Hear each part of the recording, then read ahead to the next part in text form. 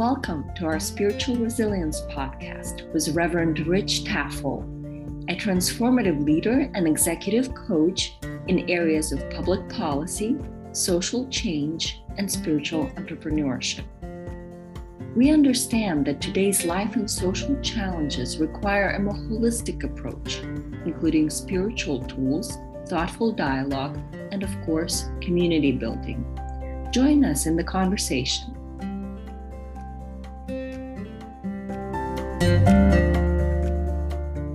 We all crave authenticity. And among the rising generation, it's one of the most important characteristics that they tell me. When I talk to young people, they basically say, what I'm really looking for is authenticity. I think even more than any generation. And I think part of the reason that is because they've been marketed to so much their whole life. And marketing, you know how that works, right? If you buy this toothpaste, you'll have great teeth. If you get this car, you'll be this. If you get, it basically tries to fill that hole of meaning and purpose through products, and it never suffices. It doesn't work. We get our basic needs met, but those products never really deliver. And so marketing is very inauthentic. And young people, particularly when I say young, anybody's young now compared to me, but younger people have been marketed to for so long that they really have developed an antenna of awareness for phonies, and they're craving authenticity. They're really looking for it. And but it's not an easy thing to get to.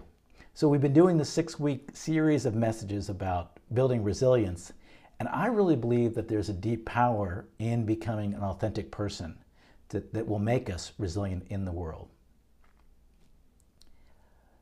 I like to define the words I'm using. So authenticity means you're true to your own personality, you're true to your values, you're true to your spirit, regardless of the pressure you're under to act otherwise. Authentic people are the real deal, they're genuine. Maybe one of the best ways to understand authenticity is to understand its opposite, which is deception. And deception is all around us. We live in a time of great deception and great deceivers. And there's actually entire industries out there who are putting out things that are trying to deceive us, that are not true. And it makes for a very confusing time to figure out what's really going on. In the political realm, my goodness, we're in the middle of a midterm right now. And if you live in a state, particularly the folks here, say in Pennsylvania or swing states, you're bombarded with information. Politicians are telling you that they are authentic, they're the real deal, and their opponents are deceiving them. And in politics, particularly, we're pretty familiar with deception, that people saying one thing and doing something else. We've even become kind of hardened to it. Even the hearings this last week, the January 6th hearings, I thought they brought to light some really terrible things that happened behind the scenes, where we were told one thing, but that wasn't really true. And, I don't think most of us were just like, that's kind of a big deal, and it just kind of went over. So we're kind of in a world where deception might be the norm. And to make us even more cynical this week, there was a recorded conversation with a Los Angeles City Council member. And on the conversation, she's talking about redistricting and how that affects power, basically. And she's just, outright racist in her views on black members of the council, black residents, and a white member who had a black child. So at the same time she portrayed publicly that she was a champion for social change and equality, this conversation revealed something very different. Again, it kind of makes us a little bit cynical about the whole thing. Being authentic and straightforward, it sounds like it's easy. It's not often easy. This past week, another hat that I wear is in Markham's Social Capital Advisory, where I work with it's an accounting firm, but working with investment funds. And the topic that I was talking about was called ESG, Environment, Social Governance. And it's become a big thing. So funds right now are being categorized as environmentally friendly, socially friendly, and they're governed in a friendly way. But there's no clear metric, and that was what the presentation was about. And of course, now this has become quite popular because young people are demanding it, investors are demanding it, society is demanding it.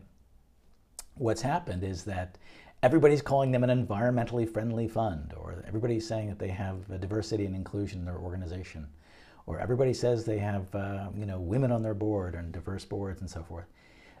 The truth is it's not really measured, and so we're seeing what's called greenwashing. We're seeing the gap between what's authentic and what's really true in the business world as well. So we see it in our business life, we see it in our political life, and we see it in our own personal lives. We might look at others, but we know that we ourselves have this gap between who we publicly say we are and then who we really are. And narrowing that gap is really the definition of authenticity. In a spiritual sense, it means marrying your inner spiritual life with your outer physical life. And getting that balance can be very tricky. It's not easy. There's a story Swedenborg shares in Heaven where people are told, people who have died come to their side, and he says, on earth they were the pillars of the community. Everybody admired them. They were philanthropic and kind and so forth. But their inner life was quite diabolical. And he says when we transition to the next life, the ability to hide who we really are is lost. Everything comes out. Everything comes to the front. So we can do it while we're here. We can project a life, but have a more selfish and maybe a dark heart of cruelty that we want to do bad things, but we project something to the public for public consumption. That doesn't exist in the next life because there's no physical outer life. It's a spiritual life. But here we struggle with the balance. And sure enough, many people try to hide what is really a selfish motive under the guise that I'm caring, I'm a champion for justice, but what you find out is it's just underneath it there's something else. So it's complicated when you're trying to get that balance. Ideally, we want to be the person who can say to others, what you see is what you get. Like what you see is what you get. There's no deception. This is who I am. And hopefully, who I am is trying to do good. That's really what we're seeking for. There are people who do good on the outside but are selfish on the inside, and that's a tension that all of us face. But it does make us cynical. It makes us not really want to trust people. So we want to be that person who is authentic. What you see is what you get. But here's the catch. That inner life, that life that we have inside, it needs to be a good life. We want to marry a good life on the outside and a good life on the inside. But we become so cynical about particularly political people that we now have come to admire people who are awful on the inside and awful on the outside. And they say it. And we say, well, you know what I like? They say what they think. One of my favorite cartoons, which I could show on the screen at the end of the service if you like, because I found it. We could put it in the newsletter. But one of my favorite cartoons during the 2016 campaign was sheep in a field. And they're looking at a billboard, and on the billboard, a wolf is running for office. It's a wolf in a suit. And the wolf sign says, I'm going to eat you. And then one of the sheep, smiling to the other sheep, says, he tells it like it is, admiringly. That is the danger of inauthenticity, that when someone is authentically going to eat us, we say, well, I really admire their honesty. We don't want that. That could be authentic. It's better than hypocrisy, I suppose, but we don't want to have an internal life that's reflected an outside life that is not good, not kind to others. And we're getting into that in our culture right now. We're devolving into a period of really coarseness and base and cruelty to one another. And it's got very dangerous consequences. So the remedy for that is authentic people, but who are authentically good on the inside and the out. This is so important in this whole topic that we're talking about, building bridges or building community, because when a person is authentic, speaking from the heart, and wants to do good, even when they make mistakes, and if you try to build community or if you try to build bridges, you will make mistakes because you won't really understand other people's viewpoints completely, ever. But when you're authentic and you're sincere, most people will be very forgiving of you because they know your motivations are sincere. And so they know that you're an authentic person. You do want to do good. And that's very powerful. We need more of this authentic spirit right now in the culture that we're in. I do a number of trainings and exercises where they break the ice at the beginning to really get to know people. And one of the exercises that I've participated in that's very powerful is at the very beginning, and you can try this next time you're in a circle and you're trying to really get to know strangers. Everybody goes around and says this: if you really knew me, you'd know, fill in the blank, okay? So you can try this yourself right now as you're listening to me. What would you say? If you really knew me, you'd know, okay, fill in the blank. Usually in groups, it starts off really slow. And, I'm very cautious. So, people kind of start off and they say, if you really knew me, you'd know how tired I am. Okay, not very vulnerable, but true. Then they very often will say, let's go around one more time and keep going with this. And as it goes around, people share very deep and profound things. If you knew me, you'd know that I suffer from severe depression and it's very hard for me to get out of bed. Things at that level of depth, people will share. They want you to know who they really are, not what they're projecting. And I think one thing that's made the projecting more complicated, particularly for young folks, is that we live so much online with Instagram, now TikTok, in the old days Facebook, but we're projecting images of ourselves constantly, saying to the world, look at me, I'm really having a great life, how about you? Making the person who sees it actually jealous and maybe more depressed, and it's usually not really true. We're really struggling like everyone. So being vulnerable can be very powerful. In our scripture reading today, Moses says, he's saying to God, you want me to go get these people, who should I say you are? Give me a name. How do I convince them to follow me? And God says, just tell them I am who I am, sent you. And I don't know why, but I find that passage from scripture so powerful. God is just saying, I am who I am. And I think that's something we can do in our own lives too. I think there's times when people will question us, people will challenge us, we'll be pressured to be something we're not. We just need to be able to say to ourselves, you know what? I am who I am, and I'm going to be that. I'm not going to become something out of fear. And I love that passage. And then Jesus, in today's reading, it's kind of funny. We don't often really pick up the humor in the Gospels, but it's kind of a comic moment, really. In it, this guy, Nathaniel, they say, oh, this guy, Jesus, we think he's the Messiah, you got to meet him. And he says, he's from Nazareth. What good comes out of Nazareth? So you can imagine somebody saying, he's from the United States or, he's from another country, and just trashing your hometown, because nothing good comes from there. And so Nathan is he's straightforward. And according to Jesus, he has no deceit in him. He's an authentic person. And they immediately connect, and of course Nathaniel follows him after a moment of authenticity that they share. So I think to create a more authentic world, we need to develop this peace within ourselves. One quick story in my own life, when I was going for my ordination in the Baptist church, the way it works is that everybody in the association, this is the Philadelphia Association, 2 people can come and they have their Bibles and they quiz you on Scripture. And they vote on you based on Scripture. So that's kind of how it works.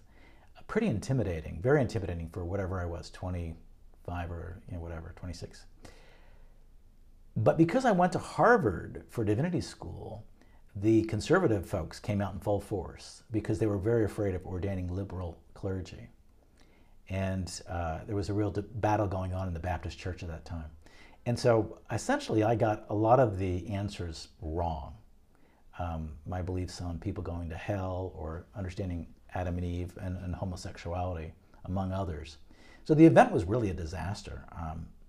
I was not giving them the answers they wanted, but it was clear I knew the scriptures better than they did, but I wasn't playing the game. So when it came time for a vote, I did win, but by the smallest margin of any candidate in the Philadelphia Baptist Association, they told me, because it was a real circus that night. And what was interesting is afterward, the young people who came, the young leaders, all marched out, furious that I was ordained. And I'm sure if they know about me today, they'd feel very justified in that, walking out. But it was the older people that came up to me afterward and said, particularly a man named Lincoln, I remember his name, and he said, "We knew that you knew what they wanted you to say, and we knew that you weren't going to say it, and that's why we voted to ordain you. But we didn't agree with what you were saying in your answers. We just admired that you were authentic, and you had different viewpoints, and that's what the clergy needs right now. We need more authenticity, not people who play to the crowd." So that was a very telling moment in my life, and I was sure I was going to be not ordained at that night. But it was a very powerful moment for me. So when we divide the world between those who can say, I am who I am, this is who I am, I'm consistent, and I'm trying to do good, and I know there's a gap, and I'm trying to bridge that gap in my inner and outer life, it's a very powerful moment. And I think that we need to not only develop that within ourselves, but I also think that as we're dealing particularly with younger people, we really have to be non-judgmental as they're sharing who they are, because that's very vulnerable. And the worst thing particularly religious people do is judge them when they say who they are. And we need to be accepting of who they are and help them as they're growing. So I think it's a very important thing as we're thinking, developing it within ourselves, being mentors for younger people, and also using it as a way to bridge divides, to go to people we don't agree with, but saying, even when we disagree, authentically, this is who I am, I don't necessarily agree with you on these things, but I respect you and I want to build bridges, can be a very powerful thing. In these challenging times that we're living right now, where division is taking over, this authentic ability to bridge our inner and outer lives is going to be even more important. And then we can take that authenticity and we can take it within our families, within our friends, and in the entire culture. And I'll just note that if you know a person who is very authentic, they're very calming people when you're around them. You don't have that tension and artificialness. And that's something I think all of us should be seeking, is to have that balance between that inner and outer life. And we can become leaders for the world that is in division right now as we seek to remove the division and deception within our own life. And then we can take that risk of then going and being exactly who we are, authentically good, and acting in the world authentically good. Amen.